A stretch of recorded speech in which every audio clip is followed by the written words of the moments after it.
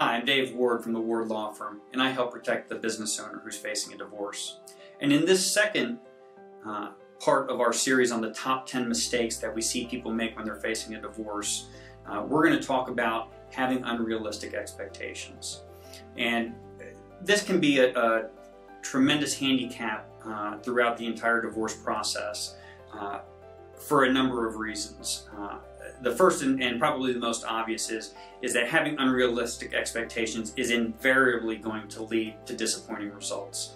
A lot of people, when they are faced with a divorce, there's oftentimes a sense of anger and feelings of having been wronged through some aspect of either the marriage or through the process itself of being divorced. And people make the mistake of thinking that all of those things are always going to be taken into consideration into every decision that the court makes. And the reality is that's just not true. There are certain things that a court is going to consider, particularly as they relate to certain types of issues.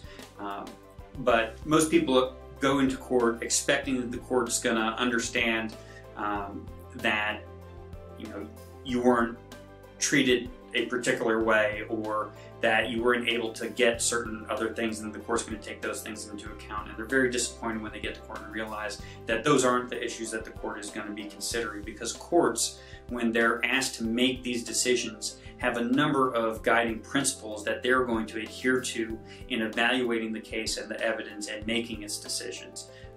And like I said, there are some things that the court is going to consider that will be important in this regard. But by and large, the court is going to just adhere strictly to those things that it's required to, and not take certain other things into account. So making sure that you approach the situation having realistic expectations of what reasonable outcomes can be in your case can mean the difference between coming through the process and moving on versus coming through the process and being extremely disappointed in the way things ended out. So if you have any questions about this, contact our office and we'll set up a time to do a real case analysis for you. I'm Dave Ward from the Ward Law Firm, and I help protect the business owner who's facing divorce.